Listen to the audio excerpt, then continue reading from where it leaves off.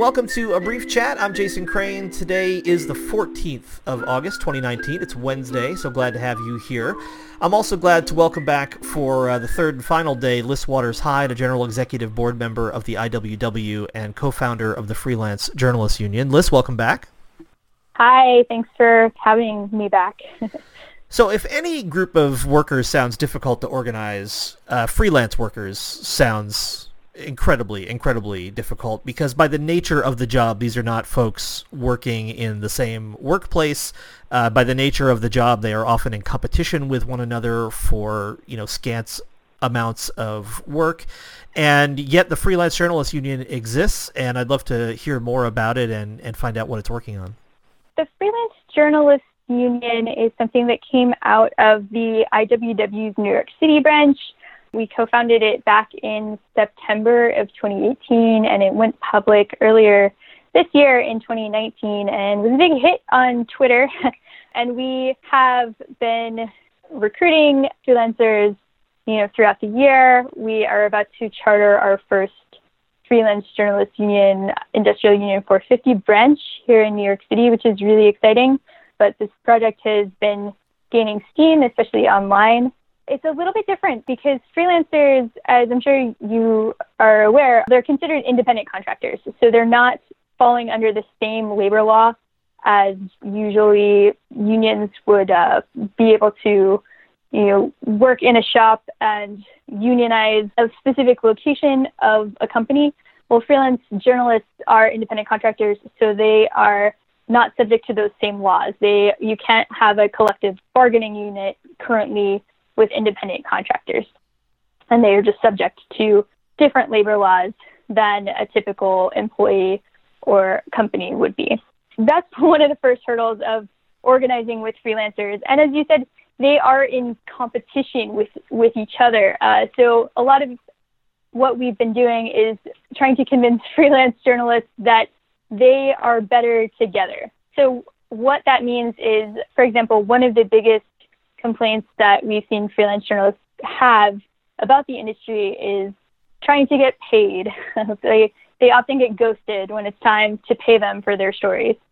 So one freelance journalist, fighting against one particular outlet to get paid, you run the risk of, if you step over a line, you run the risk of being blacklisted from that outlet and not getting work from them anymore. But if you have a group of freelance journalists that are kind of pushing back on that outlet, they're not going to blacklist any one individual. So your job and how you're making money is a lot safer. You, as a collective group, have a lot more leverage and power than as an individual. This is the same, concept that we apply to organizing regular employees and staff members, but you really have to kind of point it out to freelance journalists and independent contractors in general, because freelance journalists are not the only independent contractors that we're working with, and really point out that they are better together and that they do have more power, and the working class in general has more power when we stick together rather than, try to fight as an individual, which you're never going to win over, these large media companies as one person. But together you do have more leverage, and you have leverage to get paid on time. You have leverage to change the industry, to make it more beneficial to the workers that are in there, and to make it more fair. So we've been working with freelancers from all over the country, all over the world, and it's very interesting for the IWW because it is a digital model, which is not something that we have, really tried before. We are traditionally organizing in a physical workplace and, mapping that workplace out and talking to people. So now we have, really embraced technology and try to figure out how do you organize people that are not in the same location. So that's kind of been a big ongoing project. It's been pretty successful so far, and we're really excited about it. As we are drawing to a close here, I want to shift away from the organizations and just ask about you for a minute. How did you get interested in doing what you're doing in the world? How did you become aware of organizing and the labor movement? How did you get radicalized, and how did you decide to do this as your vocation? Oh my. I came from a working class, one-parent household and was radicalized in high school from probably my mom having to deal with being a working parent, but also B, from listening to a lot of political punk music. So as I grew up and became an adult, I definitely stayed kind of in that political DIY activist scene, and labor issues have always been kind of my focus because I believe you spend 8 or more hours a day with your coworkers. So what is a better place to, teach people about your values and how they can, defend themselves and, advocate for themselves than at the workplace.